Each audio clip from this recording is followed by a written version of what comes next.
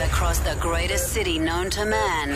From Altona to Abbotsford, from Yarraville to Yarra This is Howie and the Moonman with the winter breakfast. Good. On Triple M. Oh, good morning, Melbourne town. 3.6 degrees. Chilly start to the Chilly day. willy. Heading top to 15, but don't worry, though, because the waves are pumping. So there are positives out there. Mark Howard, Lawrence Mooney's with you. Tommy's in the house as well. Good morning, boys. Good morning, Howie. Chilly, but we're up and about. Ooh, are we ever? Wednesday, hump day. Humpy. Hump day. And the winter breakfast, 3 more mornings to go, and then Ed, Mick and Das, as the promo said, will return on Monday. Not that you're crossing them off. I'm not crossing them off. No. I will go uneasily. If they came and said to you, all right, Ed's got other things on his plate, you can do another 2 weeks, boys, what would you say? Absolutely, I would. Up until the 28th of July, and then... Right, I'm not sure you'll be doing those extra 2 weeks with Howie.com because I'm prepared to log off pretty soon, Right. I reckon. Where are you off to? This isn't your time of the day. No. I'm going to a 50th birthday in Malta. Are you? Yeah. Right. So a bit of Mediterranean for me. Thank Look you at very you much. go. Okay. Absolutely. Hey, I'm going to read to you the odd spot because I love a good love I love story. the odd spot. And I love a love story. And this is one that really touched my heart. I didn't know this that you morning. were a romantic. Yes, I love it. I Yeah. enjoy a good love story. I love it. For better or worse, on his way to a police car, Brandon Thompson, 35, made a request of arresting officers in Muskogee, Oklahoma. He asked them to pause while he proposed to girlfriend Leandria Keith. The bride-to-be said yes. Police kindly switched Brandon's handcuffs from the back to the front so he could slip an engagement ring on her finger. Leandra, beautiful girl that she is, then bailed her betrothed the next day. Oh, that is true love. This is a match made in heaven. This is years of happiness. Yeah. This is... Yeah, I think Leandra needs to reassess. I think I'd like to send a special shout out to all of the women out there waiting for their bloke to come out of the coolie, out of Barwon or wherever. If you're waiting, good on you. He's flawed. He's made mistakes. But she is stuck with him. But he'll be out in 3 to 5. The Geelong Footy Club are not keen on a bye. They've had poor results following byes, and so, as the end of the year nears, and they're playing Greater Western Sydney in the final game, they've requested that game be put to a Monday to reduce the break between them playing their final game and their first final. It would make a great Friday night game. Due to the fact, Geelong, and due to the fact that there is a bye after the first. After the final week, before the first week so of they're the trying finals. they're trying to shorten the break between their final game and playing finals, aren't they? That is what they're trying to do. Yeah, right. Because they don't want to lose that edge, and it seems to me not bad signs. Because as a Bomber supporter, we beat Port Adelaide, we had the bye, and then things went a bit pear-shaped after that. I don't like the bye. It's a strange one, isn't it? Because everything in your mind tells you having a week's rest is Have a good. rest. But the Cats haven't bounced back traditionally well from the bye. They've struggled after the bye. I was listening to my man Lance Armstrong the other day on his podcast in relation to this. He was saying something amazing. That 2 nights ago there was the rest day. I've got to say, there's a severe man crush Well, from no. you onto Lance. There used to be, and now I'm not sure where I sat with him for obvious reasons, but there used to be. But 2 breaks they have in the Tour de France, 2 rest days, and everything in sports science, etc., would tell you that after you're flogging yourself on a bike for 6 hours a day and riding 200 Ks, that day you rest, relax, get your massage, get your fluids in, eat well, Get into the spa. Get into the spa, take it. Like the cyclists, in all seriousness, Nay. in the lead up to a big event, the cyclists will do everything to avoid, in all seriousness, just walking upstairs.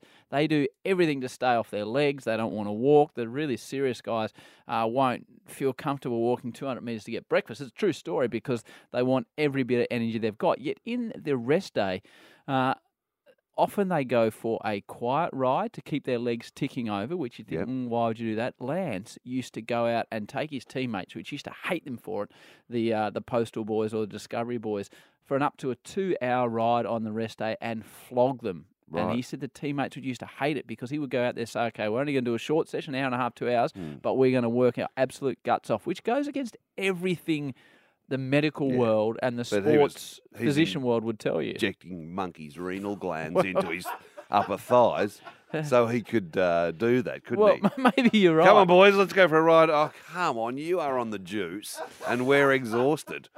And that was proven to be absolutely correct, what you're saying. But it is a strange one, isn't it? Because everything you would think is just take it easy, have a rest, have a relax. But anyone out there who works for a living would know that it's very hard to get back into it after, your summer holidays or a bit of a long weekend or whatever.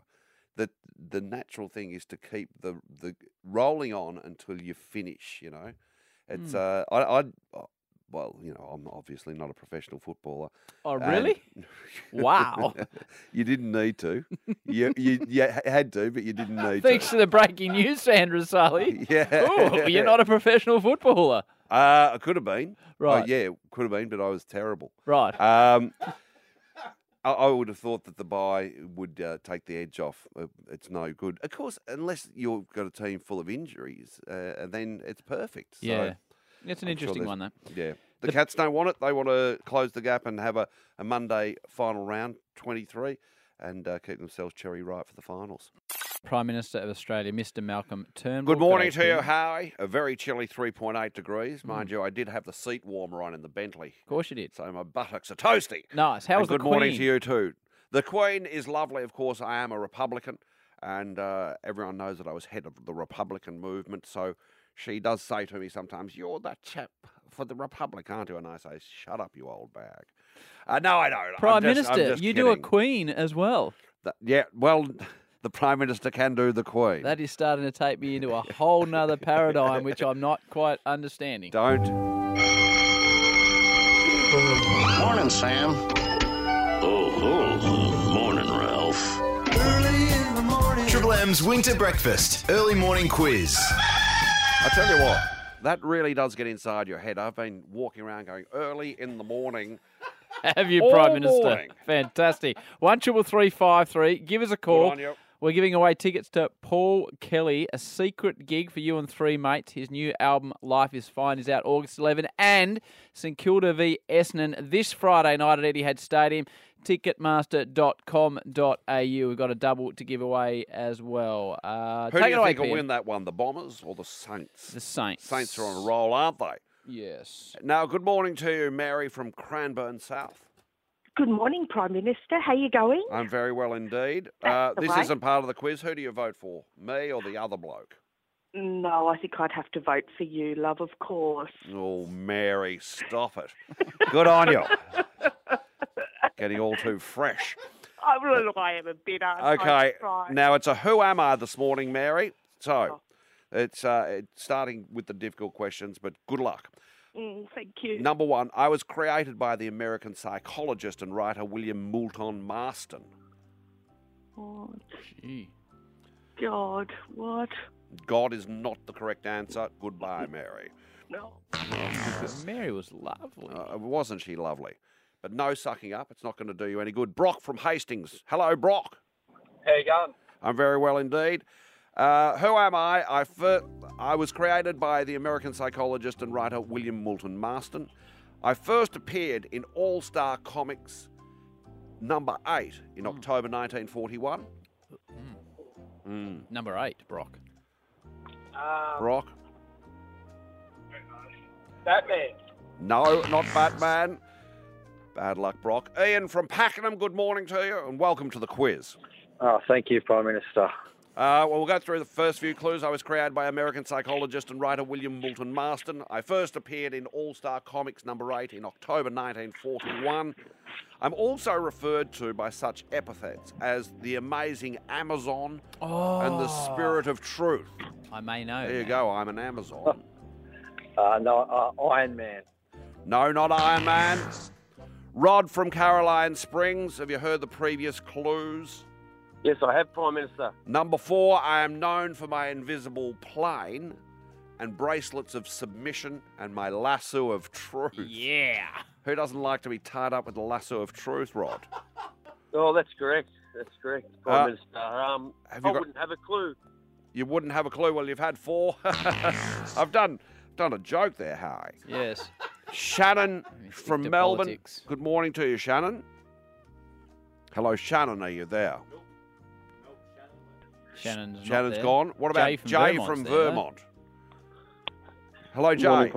Good morning, Prime Minister. Now, do you say Vermont or Vermont? Oh, well, I suppose it depends on your mindset. Vermont, if you're feeling that way inclined, I suppose. That's right. Now, have you heard the previous clues, Jay? I have, and I have to say it would be Wonder Woman. Wonder Woman is correct. Well done. I'll give you the other clues. I recently made a feature film debut played by Gal Gadot. I'm known as Diane Prince, and I am Wonder Woman. Wow.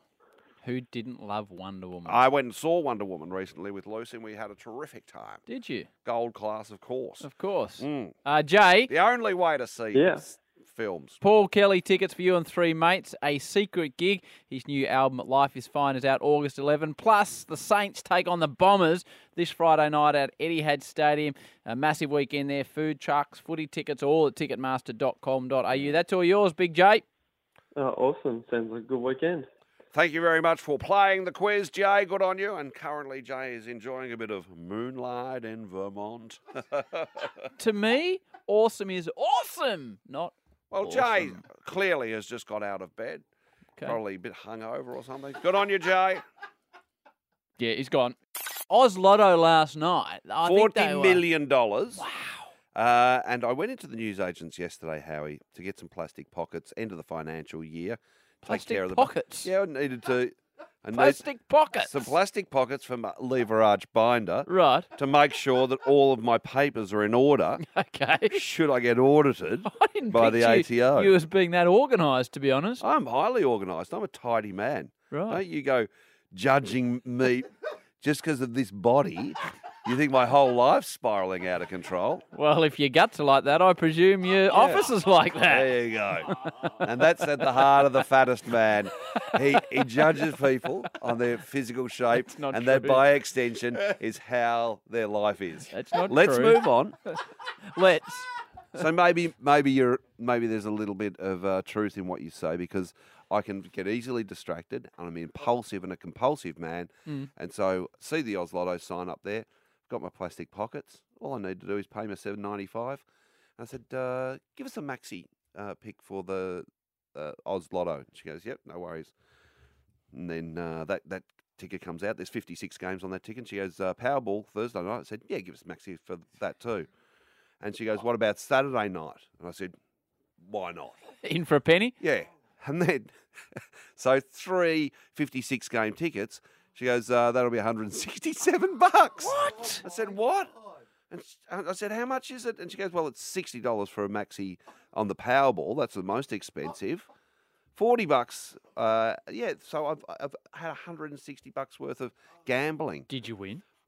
Well, I don't know. I might be sitting on a fortune as we speak. I might win, first division in all 3 of them. I could have won last night. I might be worth $40 million. You should have more respect for me. I might be a very wealthy and powerful man, Howie, or just a chubby guy with a piece of paper that cost me $40. However, you've got a very well-organised office. That's right. Winter breakfast. I've got me bass organised. Always nice when an athlete wanders into the studio, bouncing out of her shoes, as this young lady has. Kate Moloney, the captain of the Melbourne Vixens, and now just Vixens. Hello, Kate. Hey, boys. Thanks for having me. You were the Melbourne G'day, Victims Kate. come finals time, because you finished on top, and I don't like to look to the past, but got knocked out in straight sets. I was hoping you weren't going to mention that, but yeah, we did. We finished the minor premiers, had a really great season, and but unfortunately, really disappointing end to our season, going out in straight sets in the finals. I did go and see a little bit of netball, and we were discussing probably 2 decades ago when all the teams had seabird names. The Sandpipers, I think it was. And The now, Swifts. Now the Vixens, of course, is Vixen is a female fox or a quarrelsome woman. That is it. Which one? Which one are you, Kate? I think I choose to be nice. Hey, Kate, 6 a.m. this morning, a nice early start. The Australian Fast 5 netball squad has been named. This is a massive event. You can get tickets from Monday, July 24 at Ticketek, and it'll be at Hisense Arena again, October 28 and 29. It was big last year on Channel 9. I like the Fast 5. For want of a better term, it's almost netball's version of T20 cricket. Congratulations in being named in the squad. Thank you very much. Yeah, it's really exciting. Huge honour whenever you get to represent your country, and great to have it back here in Melbourne and have, 6 of the best netball nations in the world all in one place, and really looking forward to it. So what changes in Fast 5? Yeah, look, it's a really fast-paced, exciting version of netball. You have rotating subs, shorter quarters. You can shoot 1-pointers, 2-pointers and 3-pointers. So I'd love to be a goaler there. Power plays. They get rid of probably the 2 most important positions in wing attack and wing defence. And I'm probably a little bit biased being a mid-quarter. But no, it is. It's just a really exciting spectacle. So they pare it back a bit. And by the way, I would just want to say anytime during this interview, here if you need. Is that something that's still set on the netball court? Fast 5? Fast 5 it's called. What did I call it? You said you were available to play, and I'm telling you it's called Fast. Fast 5, okay. Not slow and a little bit podgy 5. Listen, I've seen a lot of country netball and suburban netball, and there's a place for all shapes and sizes. There is. In community netball, and you're obviously into grassroots netball as well. You give back to the community. You're involved in that. Yeah, definitely. And I think, I love walking past the local netball courts on a Saturday morning and remembering that that's where you started and all those exciting times where you just grew up playing netball and loving netball. Yeah, and one thing that I learned about going to netball is it's always very complimentary. There's no really hardcore barracking. It's like, well done, girls. Well done. Is that true, or does it get a little bit grittier? It does. There is that side of it. And I think in Melbourne, the crowd's amazing. When you head over to Adelaide and stuff like that, they get a little bit more rowdy over there. So sledging over the fence bringing stuff? in Collingwood as well. Absolutely. Pump that up as well, bringing Collingwood into our competition. But when you head to Fast 5, the crowds are amazing. They dress up. Everyone dresses up, really gets into it. There's a lot of entertainment for everyone there as well. So hopefully we get a big crowd there, and hopefully they are nice and loud cheering us on. Com Games next year, Gold Coast, home Commonwealth Games. Something on your future radar? Be big playing in that little affair. Yeah, that would be amazing, and something that, I've dreamt about playing, for the Australian Diamonds, and recently just selected in the squad, which is... Congratulations. Thank you. I'm really excited about. So a squad of 18, we head into camp with the Diamonds next week, so go over to Canberra for a week, and then the girls will go off and play in a couple of different series, Constellation Cup and Quad Series as well later this year. And in terms of the Commonwealth, who is the dominant team at the moment? Australia's ranked number 1 at the moment, have been doing really well. New Zealand's always extremely strong, England, Jamaica. I expect a really strong competition. I think now with the growth of our Australian Suncorp Super Netball League and having the open import rule, it's only making the other countries even stronger. So, I like the open import rule. I like it a lot. Kate Moloney, captain of Melbourne Vixens, just announced in Australia's Fast 5 netball team. It kicks off later in the year, October 28 and 29 at Hisense Arena. You can get your tickets now, Moondoggy. Monday, July 24, in fact, is when you can get your tickets at Ticketek. Kate, thanks for popping in. You're off to training later on today? I am off to training, so just keep going, get back into the gym later, and it's not just down the road from here, so I don't have to go too far. Good on you, Kate. Thanks, for Kate. having me, guys. Now on Triple M's Winter Breakfast, it's the overnight sport. The new Despicable Me 3 family box at McDonald's. Made for sharing, made for family. 12 minutes to 7, heading to top of 15. Really looking forward in many ways to Eddie returning next Monday. Currently 3.8. Mark Howard, Lawrence Mooney. Tommy is here, and Jason Bennett has wandered into the studio. Hello, JB. Morning, all. Here's a story G'day, JB. I'd love to get your thoughts on, and maybe later on we'll get the thoughts of our Winter Breakfast family as well. The Riddell Footy League, which is out Macedon Rangers way, have introduced a new rule mid-season.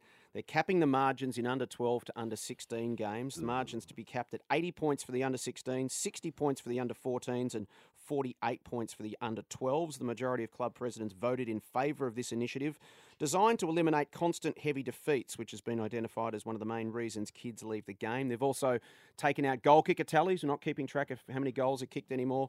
Best player votes have also been removed as part of the push.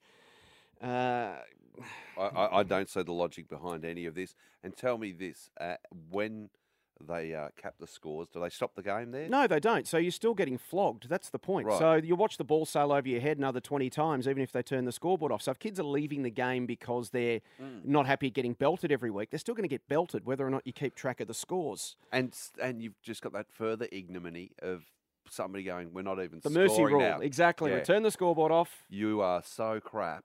We're going to turn the scoreboard off. Look, Howie, you play junior footy. We all did. My two girls still do out at Rowville Knights. They get walloped some weeks, and some weeks they do the walloping. And isn't that what sport's all about? I played for Bayswater United Soccer Club, under sevens. I scored the only goal in a whole year.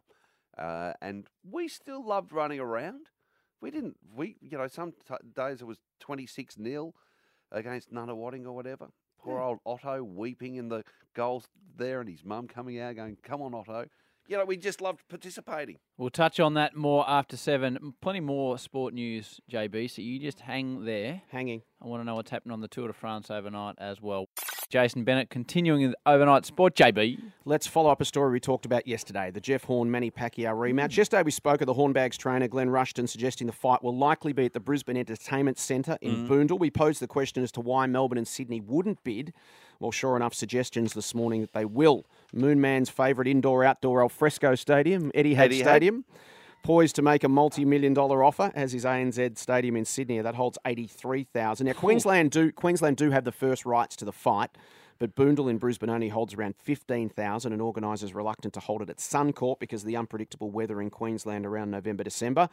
So there's a possibility it could be at Etihad or at ANZ Stadium in Sydney. And the WBO rescored the fight and gave it to Jeff Horn. Jeff 7 Horn. rounds to 5, exactly the same as the ringside judges. So we would have known. Nice vindication there for Jeff. Do you reckon they were ever going to find the opposite result? There's no chance. Yeah. It was never going to change the result. They were never going to take the belt off him. So, no, probably not. Now, we all know star power in US sport is so important. The Miami Marlins Major League Baseball team currently for sale. 3 different ownership groups bidding for the team. It'll sell for somewhere around $1.2 billion US dollars. Now, New York Yankees legend Derek Jeter's been front and centre in one of these groups, and he's enlisted the support now of Michael Jordan, who's forged a reputation as a successful NBA owner with the Charlotte Hornets. Hasn't been revealed how much money Jordan will invest in the deal, but fair to say he's got plenty. He's made an estimated $1.7 billion since starting in the NBA in 1984. Moonman, would you believe he still makes more than $100 million a year just out of Nike, from Nike alone? When I heard this, I found it hard to believe that the Jordan/Nike brand is still selling so well. More than 50% of the US sneaker market over there, which is enormous. So he receives royalties on every shoe, every pair of shorts, and every hoodie that the Jordan brand sells. And so he makes still, just out of Nike alone, $100 million. He's got a whole range of other investments that make him money as well. Now, the current owner, Jeffrey Loria, bought the Marlins for $158 million in 2002. He's now going to sell it for $1.2 billion. So a fair return on investment. I can say that I have never heard of the Marlins, so I wouldn't be tipping in $1.2 billion to buy them. Well, there are reports that he actually did a handshake deal to sell the Marlins to Donald Trump's creepily silent son-in-law, Jared Kushner, back in February. And that Laurier was going to be, coincidentally, as it happens, he was going to be appointed as the US ambassador to France around the same time. Now, that deal got scuppered as soon as it sort of went public and everyone said, hang on, what's going on here? So now there's 3 ownership groups involved and, $1.2 billion is the price tag to buy the Miami Marlins if you've got a few dollars behind the couch, Howie. Doesn't Venus invest in an NFL team over in that part of the Lots world? of them do, just as minor investors, because the thing is, most of these groups have got, they might have 35 or 40 different owners at different levels. Now, obviously with Michael Jordan, he'll have a very minor stake, but if you're looking at a young prospect or a potential trade for a player, it's pretty powerful to be able to roll out Derek Jeter and Michael Jordan to go and have a meeting with them and say, hey, why don't you come join us? The Miami lifestyle is obviously a huge attraction as well. So suddenly Miami could become a real destination club if you've got the likes of Jeter and Jordan behind it. Well, will you ever have that in Australia, you think, where you can buy an AFL club where you can buy the licence and set up your own club? I don't think so. Not after the whole Sydney debacle of the 80s and then the Brisbane Bears. Oh, that worked out well, didn't it? Jeffrey and awesome. The crew up there. Thank you, JB. Nicely done. Outrage this morning. Outrage after the Riddle District Football League, the latest to introduce a mercy rule for junior teams being flogged by excessive margins. The margin is capped at 80 points in under 16s, 60 points in under 14s, and 48 points in under 12s. Now, my man, Scotty Cummings, who... Great Essendon player. Well, he was a great Essendon player, a great Port Adelaide player, a great West Coast Eagles player, and a great Collingwood player. And he blew up about this on Twitter, as I would expect him to, creating a bunch of horribly underprepared kids for life is what he went with. Scotty Cummings joins us on the line now. Hello, Scotland. What a treat this is for me on a Wednesday morning. Yeah, it's terrific, Howie, to be speaking to you. Hello, Moonman. And, hello, Scotty. You're doing a great job, boys. Been listening in each morning. Thanks, that's very nice of you. Scott actually played for another club too. I did a webisode series called The Match Committee with Sam Pang back in 2011, and Scotty was our primary recruit. Yeah, just to the Roosters. coming off. Yeah, just myself and Longy. That's right. Coming into a little bit of a fitness campaign for the Roosters, and I thought we were terrific recruits. Yeah. What are your thoughts on this situation, mate? I know you're involved in junior footy yourself. This wouldn't be the way you operate, I wouldn't have thought. As you said there, as I said on my tweet yesterday, I said, could we possibly be under preparing our kids more for life than we're doing right now? It's just. You there, Scotty? My boys' team under 10s, and we don't. Well, we're not allowed to score because it might hurt someone's feelings if they lose. But I tell you what, these kids know. They know exactly what the score is, and they know if they've won or lost. And we talk about it after every game, whether they did win or lose. And I think there's important things in life, boys, that you've got to learn how to win, and you have to learn how to lose because. I'm not sure about you blokes. Actually, I am sure about you blokes. You've lost a couple of things in your lives, and you haven't always got what you wanted, and you need to be prepared for that. It's just ridiculous. Hey, Scotty, when yourself, myself, and Wayne Carey fronted up a show called The Game Plan on a guaranteed 3-year deal, and we got cut at round 14, they told us that right in our face. Yeah, well, I blame Duck. Yes. Hasn't really kicked on either, has he? No, I thought he was poor and he didn't take us with him, that's for sure. But anyway. But you're quite right, Scott. I mean, the kids know, and this idea of not, rewarding the fastest or giving everybody a ribbon, the children also know that that's a farce and that they're being lied to because they know that Stephen Brooks is the quickest and he should be, the gold medalist.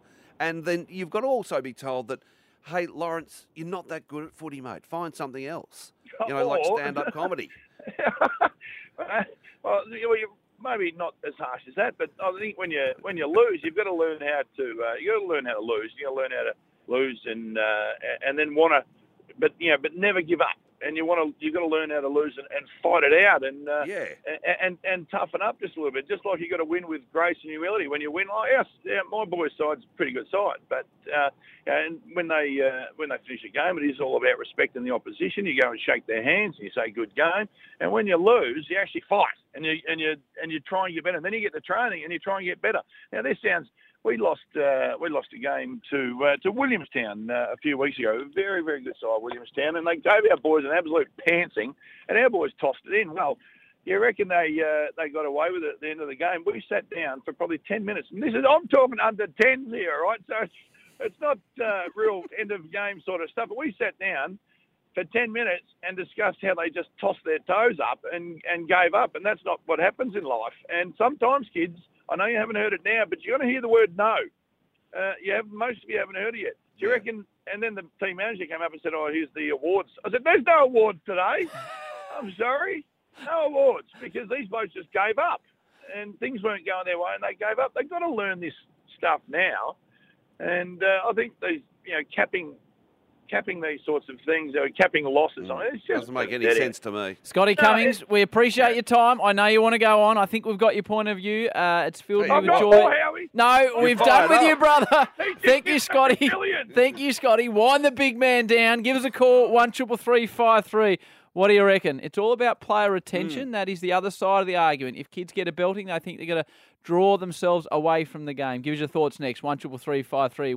Some issues really touch the public, and the callers on 133353 are an example of this. Riddle District Football League is the latest to introduce a mercy rule for junior teams being flogged by excessive margins. If you get to a certain amount behind, if you're an under-16 team and you go 80 points down, the score is removed from the scoreboard.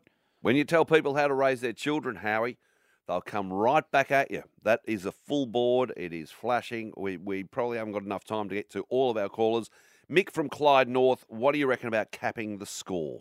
Yeah, I think it's a good idea, boys. First, I had two boys, one in under-9s, one under-11s in the Queensland District. The under-11s has got Asperger's, so they love the game, believe it or not. But when they get thrashed, the kids hate to go on training the next day or the next couple of nights because they get absolutely hammered by the coach. So now my boys have actually lost the love of the game. They hate going to footy, so we had to pull them out. But is that a coaching issue, Mick? No, it is, because that whole club was all about winning.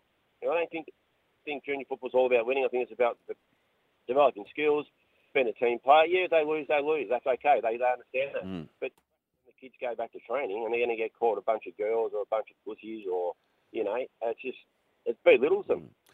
Yeah, maybe that's also about club culture there because I played in losing sides and it's just fun being around the boys, training, playing. Or girls.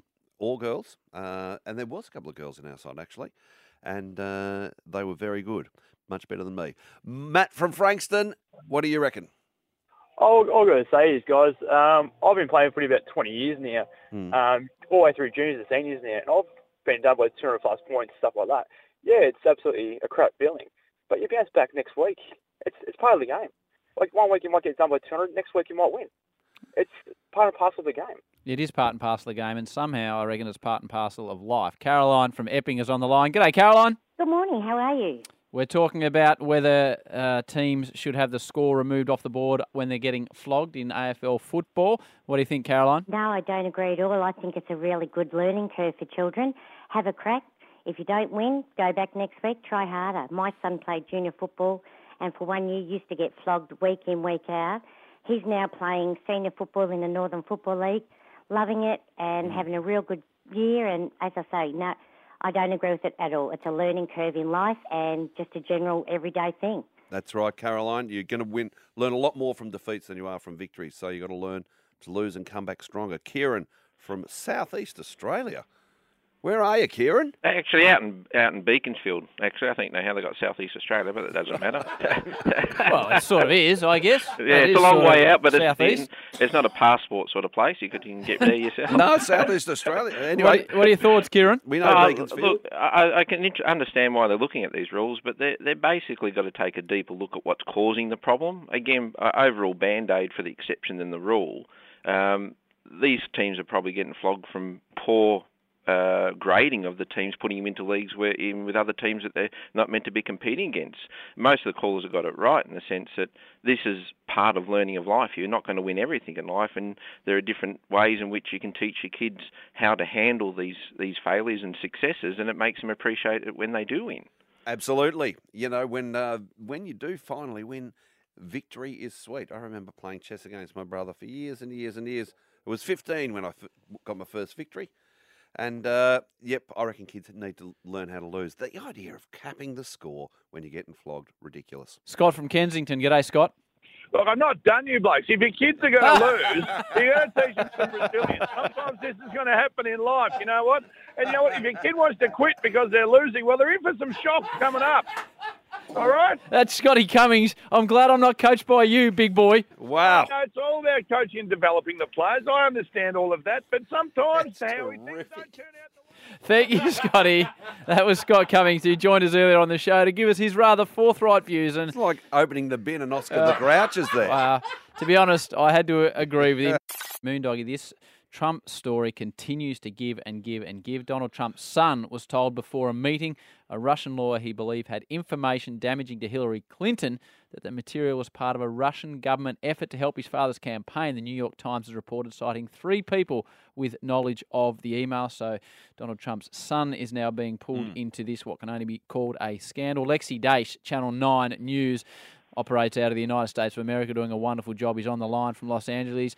Great to speak to you, Lexi. Explain exactly the latest turn in this story, if you would. Yeah, sure. Look, it's all a bit of a circus, really. As you said, the latest basically is that Trump Donald Jr. has been forced to fess up about meeting this Russian lawyer. And now the first problem is that he's vehemently denied meeting any Russians while working on the campaign. Now, of course, this contradicts that. But the other issue now is that, which is basically a series of emails making arrangements for him to meet this Russian lawyer. Now, he was initially telling everyone he didn't even know who this person was before he went to the meeting. But now, the New York Times, as I understand it, basically approached the Trump administration, said, we're going to print this email thread. We've got them. We're going to print them. And then he's jumped the gun and put them out himself on Twitter. So, look, he's trying to save face, really, when you look at it on the facts. And in the emails, he was informed before the meeting that the information this woman had was part of the Russian government's efforts to aid Trump's campaign. So that is here a massive deal. That's really explosive because he went into that meeting knowing full well that he was potentially going to be taking, information from Russians, and that spells FBI inquiry. So it is a really big deal, and we know that people who are investigating Russian collusion in the election last year are now very keen to speak with Trump Jr. All the way along, the Trump camp have denied any knowledge of, dealing with Russians or collusion, and it's been exposed. There's been even a few heads have rolled because of associations with Russians. Has Donald Trump Sr. come out in defence of his son? No, he hasn't, and that's another interesting thing. Look, he hasn't. Other members of the Trump administration are still saying this is not collusion. Kellyanne Conway yesterday was saying, no, this is not collusion. We don't see the problem. But he hasn't come out to back his son at any point thus far. And that's really interesting as well because Trump's daughter, Ivanka Trump, has been copping a lot of heat here for taking his father's seat at the G20 summit in Germany. And yesterday he was very quick to get on Twitter and defend her and say that it was completely normal, and yet he hasn't backed his son. So a bit of family politics going on there, I think, guys. We're speaking to Alexis Daish, Channel 9 News' correspondent in the United States of America, bringing us up to date with the Donald Trump story. The fact his daughter sits on the G20 for any period of time, to me, seems absolutely mind-blowing. Blowing up on Twitter for him as well at the moment, Lexi. Is people involved with Twitter trying to sue the president? Have I got that story right? Yeah, absolutely. Basically, there's a group of people that have filed a lawsuit in a New York court, and they say that the real Donald Trump Jr. Twitter account has blocked them, and they are saying, I don't know whether you can argue this in a court or not, but they are saying they're citing the First Amendment and saying that's a breach of their constitutional rights because he is blocking them after they've expressed views that he doesn't like. So they are arguing that the Constitution extends to social media. It's interesting in a way, isn't it? Because we're seeing this new era where the President of the United States is using Twitter every single hour. And it does present an interesting point with this. Do we have to try and look at these sorts of issues and stop political leaders or public forums like Twitter accounts from blocking members of the public? Interesting. It'll be interesting to see what that New York court finds, I think. Indeed it will, Lexi. We appreciate your time. Lexi Daish, Channel 9 News Melbourne, bringing us up to date with all the latest on Donald Trump. You just shake your head. The leader of the free world, the man with the most power, spends a lot of his day on Twitter firing off 140-character missives about individuals in the press and people who slag him off, and it just boggles my mind. It's just fake news, brother. It's all fake news. Ninja Warrior, we were just discussing it, a new smash hit for Channel 9. It is great viewing, and our next guest dominated when he went on a couple of nights ago. He's a former gymnast and military commando who has served 4 tours overseas, and we thank him for that. Scott Evanett joins us on the line now. G'day, Scotty. Good morning, boys. How are we? Oh, great to speak to you. Firstly, tell me about the Ninja Warrior experience. You did very, very nicely. What's it like? Mate, thanks very much. I think I had everyone on the end of their seats with that warp ball third attempt. But, mate, it's such a wicked comp. I mean, the entire thing, the entire weeks that we were there doing everything was magic, mate. So it ran really, really smoothly. But the competition itself, it's pretty scary. It's one of those things where you're on there for the first time, mate. You don't get a practice. You don't get anything. So what comes out is the result. You gobbled up the course very early on, particularly the cargo net. I don't know whether they do a lot of that particular training in the commandos, but you had no problem hanging upside down and crawling through that. But it was the warped wall. 2 attempts early, you didn't even get halfway up. And then the third one, how did you do it? What did you do mentally to get to the top of that wall?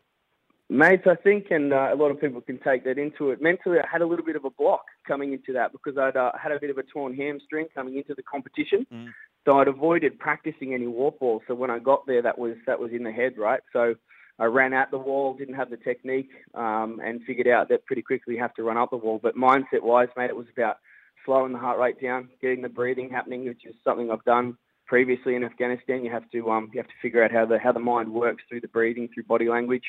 And then it was do or die, mate. And the best thing to get anything done is just to make sure it means a lot. So do or die. If I didn't get up the wall, it was all over. So off I went. I love it. Scotty Evanet is a competitor and Ninja Warrior and a commando in Australia, as well as a former gymnast. Scotty, just been shown some of your pictures on Instagram by our man Tom here, whose eyes are blowing out of his head.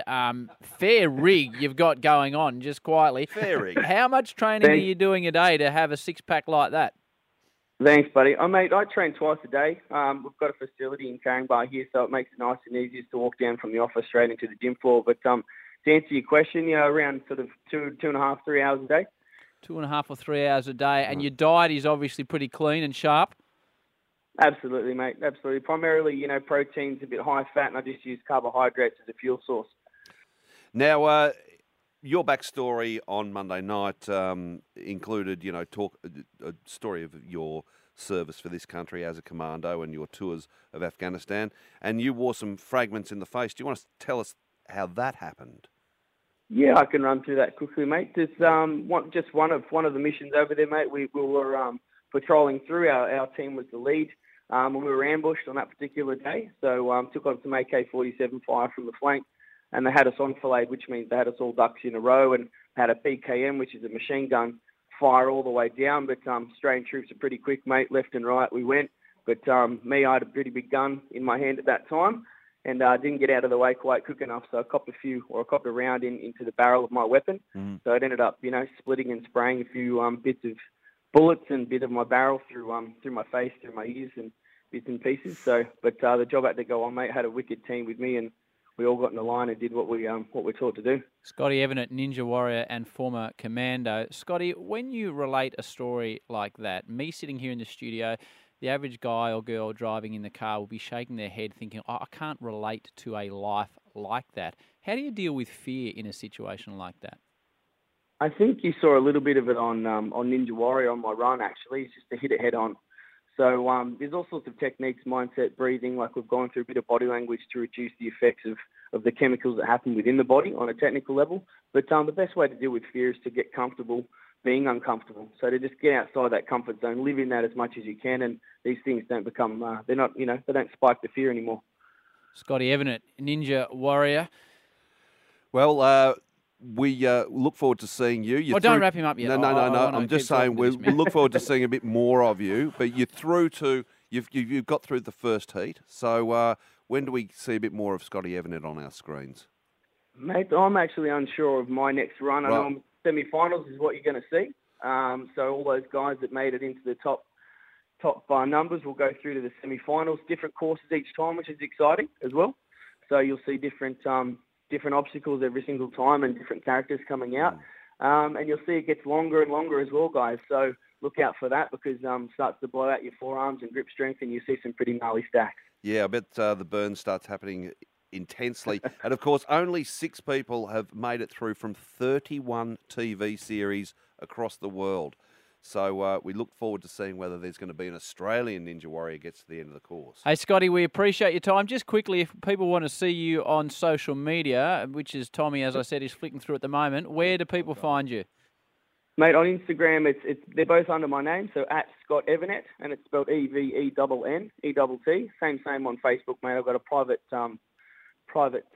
Facebook page there and a public figure page. The public figure page is the one I do all the mindset and training and techniques and stuff. There's also a website there too, boys. Thanks for that. evanet.com.au.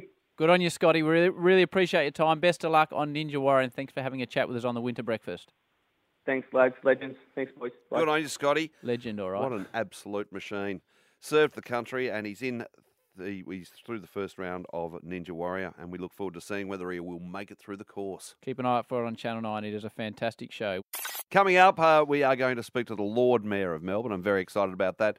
But Howie, I've just seen you go through your emails. Yeah. Normally you're up and about. You're a bloke from the country that loves it 3 foot and offshore. Who Which it is today. That's what it is today. He does.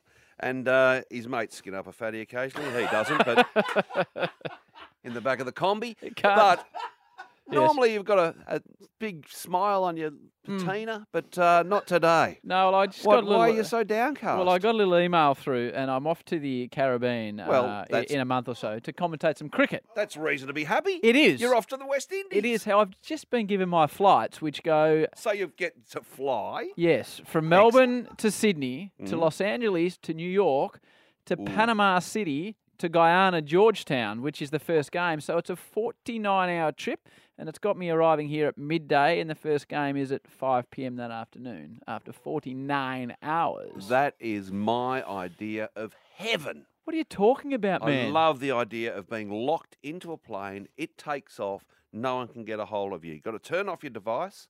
You've got an excuse not to respond to any emails or calls out. Nobody can interfere with either your reading or your watching of a movie or your, smashing the minibar or eating peanuts or whatever it is you choose to do in flight.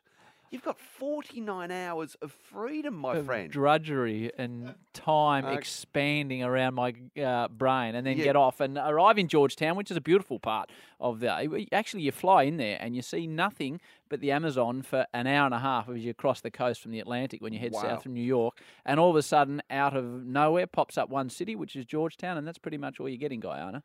However, I went there last year. Fascinating history. It is. Slave port... and also, the scene of one of the biggest mass murders in history. It's like it's a fascinating place, and known for its bird spider. The bird spider. One of the ones that big. It's got a nice waterfall there too.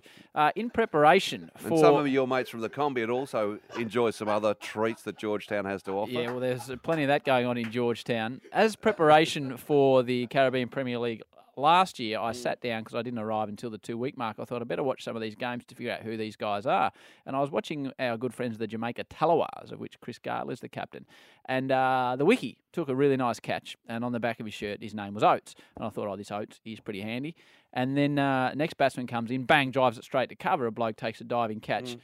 Oates, another catch. I'm thinking, the Oates brothers are going well. The Oates brothers are going Then the bowler very steams nicely. in. The bowler steams in. I see on the back of his shirt, Oates. That's like the Chapels. And then I've had the sudden realisation that is the sponsor of the team. And I was one flight away from going to the Caribbean for the first time and bringing up, by gee, these Oates boys can play, the sponsor. Yes. I've heard a similar story. Michael Simons, is it, who wrote his name on the inside of his shirt? And somebody said, you don't have to do that, mate. Your name's on the back. Andrew Simons. Andrew Simons, excuse me. There you go. Michael Simons, I was thinking. The Lord Mayor, Robert Doyle, joins us after His the Eminence. news. What do you call the Lord Mayor? Well, His we'll Eminence? find out. Or Robert, or Mr. Doyle, or Mr. Lord Mayor, or Doyley, or Bob? I don't know. I might go with Doyley. We'll have a crack at that. It's very Australian. That's it. A great treat to welcome to the studio. Now, I'm not sure whether I go with Your Excellency, the Lord Mayor, Mr. Mayor. Can I just butt in here, Howie? Lord Mayor, welcome to the show. That's how you do it. Lord Mayor. That's the official title, isn't it? Very, very proper. Or I think I must have Mick Malloy's headset here, or you've had a pumpkin in the studio before me. No, these things are just enormous. What is the official in a situation like this? Are you all those things, or are you Bob or Robbie or? If you were the Queen, right, you would address me as well beloved and right trusty. That is my title from her. Oof. But you can call me Rob. Okay, Rob it is. That makes me far more comfortable. And right trusty. That's not bad, is it? Hey, great to see you, Rob. As I'm pleasure. going to go with now. City flying. I was just relating a story to you that living down the coast, I don't spend a great deal of time in there. And me and the beautiful Mrs. Howie had lunch in there and spent the day in the city the other day. Vibrant, engaging, busy, warm. Fantastic. I'm Yeah, not it's a sure you very can friendly claim city. credit for all that. Yes, but I can. Well, Yes, well done. I promise Well you I done. can. Pretty much none of that happened before I arrived. It was And since John then, Batman, then you. Then me. That's Yeah. it. That's it. And well, there was John Faulkner as well, the same sort of time. But but apart from that, it's been nothing. But look, it's something I'm really proud of. And it's not me, of course. It's lots of people. One small thing that I am kind of proud of. Every week since I've been Lord Mayor, a new bar or restaurant has opened in the city. Every single week. Well, we salute you. And that's also why the nighttime economy is booming. If you can believe it, the last sort of 5 or 6 years, food sales at night up about 40%, 45%, alcohol sales down about 5%. So it means we're going out and having a glass of wine and, something to eat and enjoying ourselves and, going to one of the events in the city. Yeah, it's a pretty vibrant place. And we're sports mad. I normally talk sport with those people who hold down the fort when, the A team's not here, you two, that is. Mhm. And Mick and Das. Yeah, whoever they are. I forget. They sort of doesn't are matter. interchangeable. Anyway, but I remind them that more people go to a performance, a cultural or a creative performance every weekend. More people go to those than they go to any sporting event. There you go. And that's our city. Yeah. Now, some exciting agenda items that we need to speak about. Yes. First of all, as a great Victorian and a Melburnian, I look forward one day to getting the keys of the city. And Yes, that's something you can hope for. You're bringing it back as something that is going to be awarded to significant people. You've actually brought the key in. Yeah, and that's great, isn't it, for an oral medium to bring in a visual sort of Now, prop, but never mind. Now, I do have the key and here. I mean this in the nicest possible way. Yes. When you get the key to the city, where do you stick it to unlock the city? Yeah, good point. I've yet to find the door, but look, it's that's what it was for The originally. secret door. It was given to the good burghers of the city so that they could have ingress and egress to the city. And I've only given 2. I gave one to Lou Richards, principally because I think he changed the way we thought about television, and he was just such a fixture. And I gave one to Kerry Stokes, not for being a Why very so? successful. Well, not for being a very successful businessman, but he took Channel 7 down to Docklands and was the first business down there and gave Docklands that tick of business confidence. And now we have a remarkable collection of world businesses down there. Kerry Stokes started it all with a bit of a leap of faith and good on him. You look back at the pictures and, Etihad Stadium is completely isolated. And of course, Channel 7 is in that complex. There's nothing around it. Well, now it's just completely built up. But it was Kerry who made that first big business decision. So just they're looking the 2 back, I've given. Just looking back at the history of the keys, as we've done, as you've discussed this with us in the break, there's been a few scratchy ones in the past. Some that possibly didn't deserve the keys, it'd be fair to say, Lord Mayor. Dame Edna. No, I can I see would Dame know. Edna. We can go with Dame Edna. I would Although say she Dame is a Edna fictitious is character. deserving. I think we came up with New Kids on the Block might have got the Whoa, keys whoa, to the whoa, city. whoa. Jonathan What are Knight, they Joey doing? McIntyre, Donnie Wahlberg and Danny Wood, they are great Melburnians. I'm not sure they deserve them. No. Who Look, else? I must say, I'd find it difficult to defend that decision. And when you ask why, people just run in every direction. So there's no explanation. I get asked this the whole time. Someone blows into town, a performer or some sort of world figure or whatever, and they say their publicist invariably says, "Why don't you give them the keys to the city?" And my answer is because they haven't done anything for the city. I've got one for you. Plus, they're getting a footy have you? jumper from I've got either one Carlton for or you. Collingwood. Luke Hodge. Oh, Hodgie, yeah. Except that I'm a Geelong supporter and I hate Hawthorn with a passion beyond compare. The Lord Mayor is with us. He's going to stick around. There's a lot of issues bubbling around in Melbourne. Lawrence Mooney will go one-on-one next. Bollards. And the Lord Mayor of Melbourne, Robert Doyle, is in the studio with us. Lord Mayor, people hold the Queen Victoria market very close to their hearts. What's happening with the Queen Victoria market? Renovation, upheaval, where are we at? Well, yesterday we kind of fired the starter's gun, I think, after 5 years of preparation, talking to 7,500 people, more than 60 different studies into heritage, sustainability, business cases. We've got planning approval to go ahead with the redevelopment of the Queen Victoria market. The first thing that you will see is the temporary market, because we'll need to move some traders out of the heritage sheds while we restore those. So that will start happening in about October. And then March next year, you'll see some shovels in the ground. We'll probably have to take those heritage sheds off the market to restore them, to dig the basement underneath there. So that site will become vacant and No. an excavation? No. Part of it will become an excavation, but the market will continue operating all through the renovation. That's why the temporary market goes in there. Look, the meat, fish, deli hall won't alter much. That'll Right. continue to operate. These are the heritage sheds, A, B, C, and D sheds. And the biggest difference you'll see when we're finished, because it all gets put back. It all will go on the National Heritage Register, so it'll be protected forever. The biggest change you'll see is that 1.5 hectares of car park. We'll put those cars underground, and that will become a big new public open space, beautiful green open space right next to Queen Victoria Market. That's the biggest difference you'll see, but we're not going to sort of sterilise it. You don't want it to be sort of spit polished. It's a market. It's an open air market, so you've got to keep that. But what you'll see is a market that operates for longer with more stalls, greater choice, but still the things you love about What's it. been the greatest resistance? Why don't people want to change? Because people don't like change. Because it's changed. Yeah, because people don't Exactly. like change. And you can they say, oh, the heritage of the market. And you say to them, well, no one's ever documented that or protected it, but we will.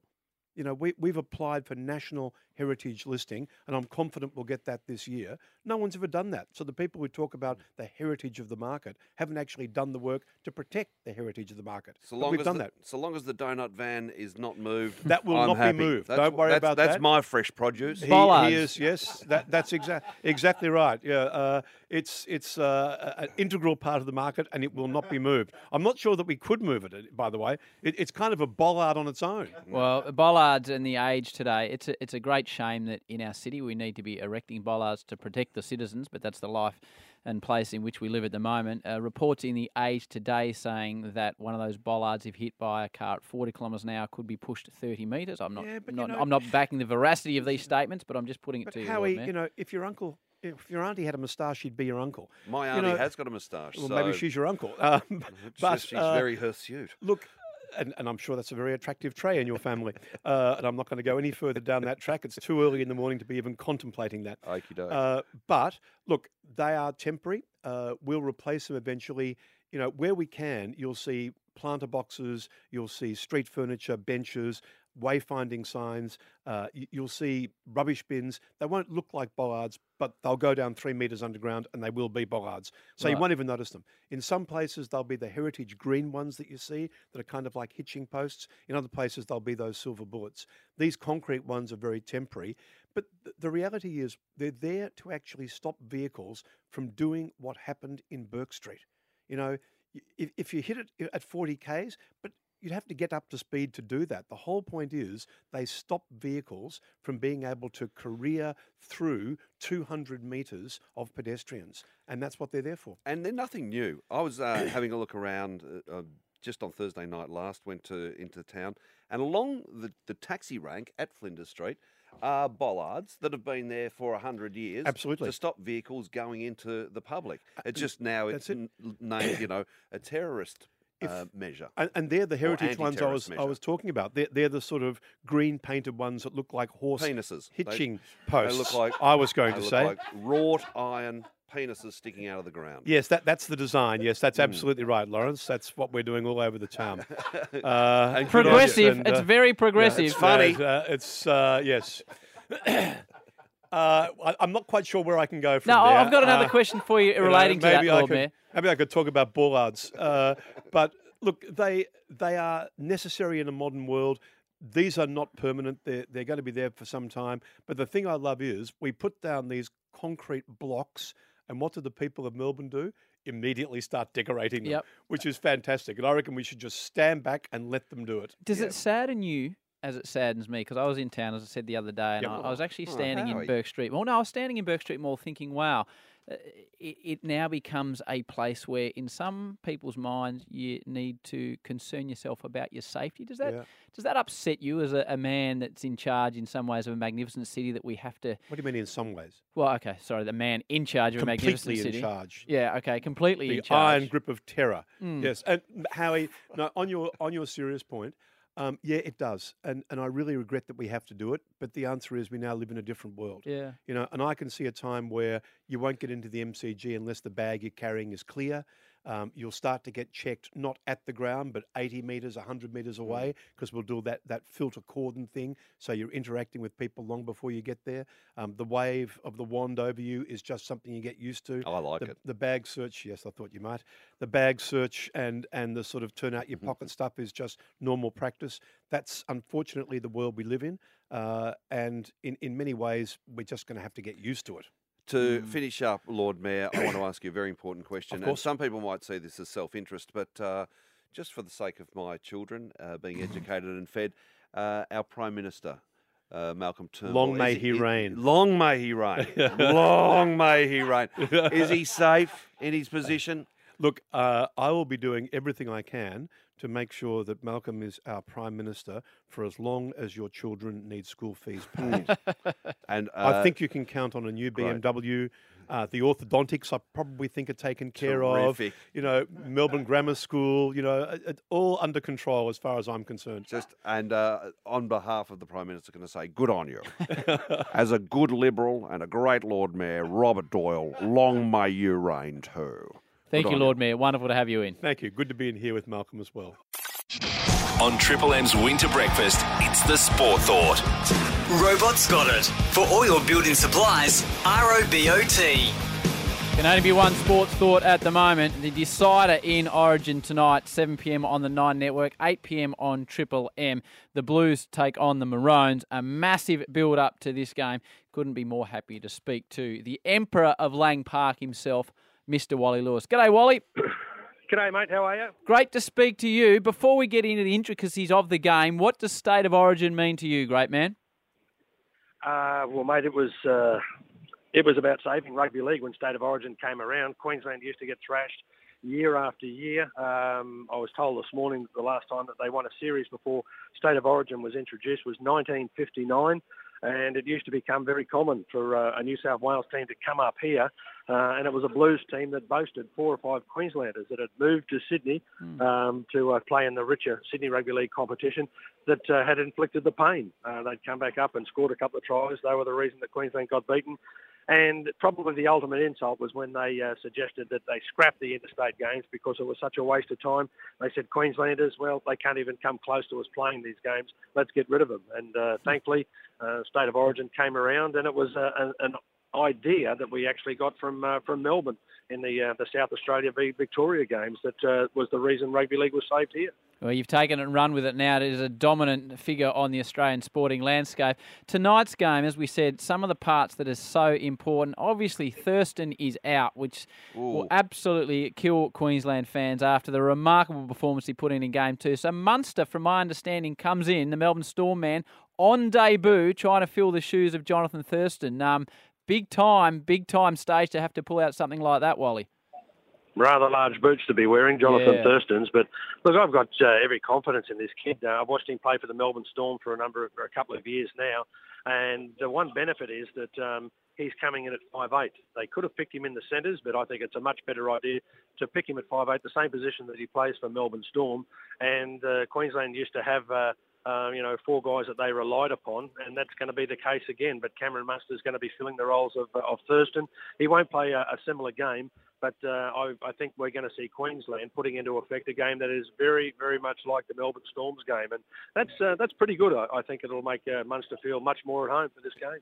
We're speaking to Rugby League Queensland great Wally Lewis about the final, the third game in State of Origin tonight. You were talking about New South Wales dominance in the state games. Queensland certainly turned the tables there. In the last decade, you've won all but one of the series. New South Wales fell away badly in the second game, Wally, as Queensland came over the top. Can they win tonight? Can Queensland win tonight? Can New South Wales win, sorry? Yeah, I know that you'll be going for Queensland, but we're asking you to be a little bit objective here. Yeah, they can. We've got to remember that New South Wales flogged Queensland in Game 1 this year. They had Game 2 in the bag for 50 minutes. It was something that was quite extraordinary. I agree. Andrew Johns went off on the sideline, and it was seen in the post-match media campaign where he was sort of talking about how badly New South Wales were going. And I agree with him. When we were sitting there, he kept saying, why wouldn't you run at Thurston? Thurston can't tackle. His shoulder's gone. Why wouldn't? And the man standing outside him, he can't tackle either, Darius Boyd. You've got two guys standing alongside each other that can't stop any player carrying the football, yet New South Wales haven't run at them, and that continued for the next 28 minutes. They weren't targeted once. And to me, Joey was dirty about that. Oh, it was brainless. It was bordered on stupidity that they wouldn't run at them. And I was sitting right alongside Joey, and he just kept saying all the time that they're not doing it. And I said to Joey, to be honest, I'm glad that they're not. I don't understand why they weren't doing it, but it certainly helped Queensland get back in the game and certainly, effectively win it in the end, because they were under no pressure whatsoever. And when, if they had kept running at Thurston, he may not have been there for that last goal kick at the end of the game. He was such excruciating pain. Wally Lewis, Origin legend, is with us on the Winter Breakfast in the lead-up to tonight's game. State of Origin 3, the decider on the 9 network from 7pm, Triple M from 8pm. Cameron Smith, Wally, obviously we're a little bit biased down in this part of the world, but he looks like, when you see him even wander into the studio here, that he should probably be selling chips in the van outside the stadium. He's not your athletic type, but he gets in there and just gets the job done. Yeah. This is a man that will probably become an immortal as well. Oh, mate, I think he's got a nickname that certainly fits what you're describing. They call him the accountant. Yes. And he certainly looks like an accountant that's just arrived at the office to go through a few facts and figures. Never gets overawed by the challenge at hand. And, he's one of those blokes that, it's great to have him as a captain, because there are going to be times throughout the course of the match where it's a real panic situation. And to have him in that spot for Queensland, particularly in a game like this when they've lost Thurston, just adds even further value to his position. We love him down here, we do. And Wally, a treat to chat with you on Origin Wednesday. Best of luck on the coverage tonight. You guys do a wonderful job. It's on the 9 network from 7pm tonight, all the build-up, and the game starts at about 8pm tonight. Wally, thanks for your time. My pleasure, boys. There's some great things about doing this job, but when you get a bloke like Wally Lewis on the phone, a true legend of Australian sport, what a star. And there was once upon a time when rugby league just wouldn't have had any interest down here, but now we've had the Storm since 2000, and we love it. So go the Blues. Hope they can win the series tonight. Yeah, it'll be a cracker tonight on 9. Floyd Mayweather, Conor McGregor. The Americans are billing it as the greatest sporting event of our time. They've just come out of a press conference, which we're going to play some of you shortly. But before that, my little sport brain gets infused with facts, and some impress me, and I've got a few to bring to the table here. Great, I love it. This is Floyd Mayweather, Money Mayweather, who's estimated by Forbes to be worth $450 million. So he's a boxer, and he's taking on Conor McGregor. He's a very good boxer. A very good boxer. He takes on Conor McGregor. And he's going to hand him his ass on a plate. We'll get to that in a moment, because McGregor is from the UFC Freshly world. baked. So he will not be used to just fighting as in boxing. However, now they've just come out of the press conference at the Staples Center in LA, where there was 20,000 people at the press conference. And they paid to get in? They did. Now, this is the first of 4 press conferences. So they go on later in the week to Toronto, then New York, and then they go to Wembley. This is not for the fight. This is for the press conference, so it's a series of press conferences.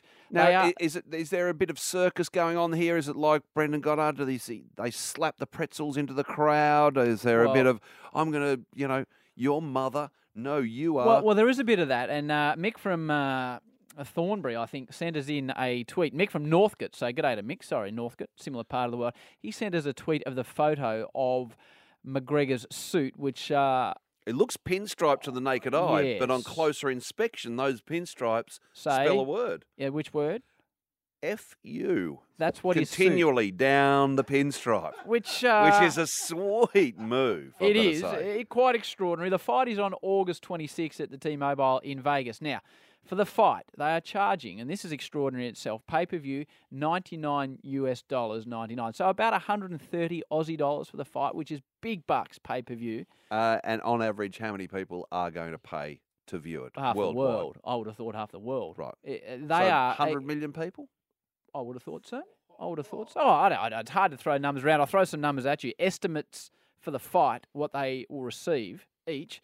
McGregor gets the rough end of the deal. He will get likely, depending on pay-per-view, Australian, about 97 million US dollars. Win or lose. Win or lose. Money Mayweather Wow. gets the big chunk of the purse. Win or lose, could finish in the first round. He gets 131 million Australian dollars. Nice payday. Wow. This is what the boys had to say in the press conference. He's in a tracksuit. He can't even afford a suit anymore. How's this suit look? An August McGregor line. I've got my own line of suits coming out. If you zoom in on the pinstripe, it says you. His little legs, his little core, his little head. I'm going to knock him out inside 4 rounds, mark my words. He look good for a 7-figure fighter. He look good for an 8-figure fighter. But I'm a 9-figure fighter. I'm guaranteeing you this. You going out on your face or you going out on your back? Now, which way you want to go? Which way you want to go? That's right. Sit quiet, you little bitch. Your 9-figure fighter, which is your 100 million plus fighter. Now, I often say that I find in Australian sport we're too much to talk ourselves down. Big Buddy goes and kicks 13. He says, it's about the structures and processes. Couldn't have done it with the boys. I like to see showtime. That is showtime to a whole nother level, bitch. Yeah. And some great trash talking in there Wow. too. Yeah, I wouldn't mind seeing a little bit of wrestling talk in the AFL. Like, I'm going to be out there. I'm going to do you. I'm mean, gonna Tommy chicken Budd wing tried you, it, sucker. but no one liked it. But it is all about It's selling show. pay-per-view. That's and it. you're listening to that, all of a sudden you think, $130 might Immediately, be okay. I was like thinking, which pub's going to have it on the big screen? Where can I go and have a few frothies with 200 other blokes watching a fight whilst making poor life choices? A 9-figure fighter. When are we going to become 9-figure radio operators here at the M's? Moon Well, Doggy? yeah, that's right. When? Dream on. Correct.